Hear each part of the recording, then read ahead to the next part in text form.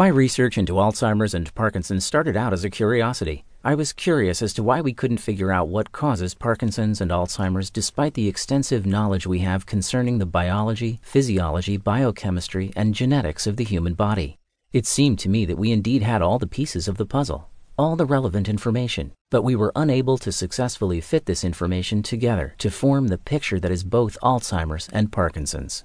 Ironically, the biggest obstacle to doing research on the topic of Parkinson's and Alzheimer's is the voluminous amount of information available on both topics. The fact that so much research has been done on both Parkinson's and Alzheimer's is ironic, because there is not much research to help us in determining what lies at the root cause of both Parkinson's and Alzheimer's. It is hard to decide where to even begin.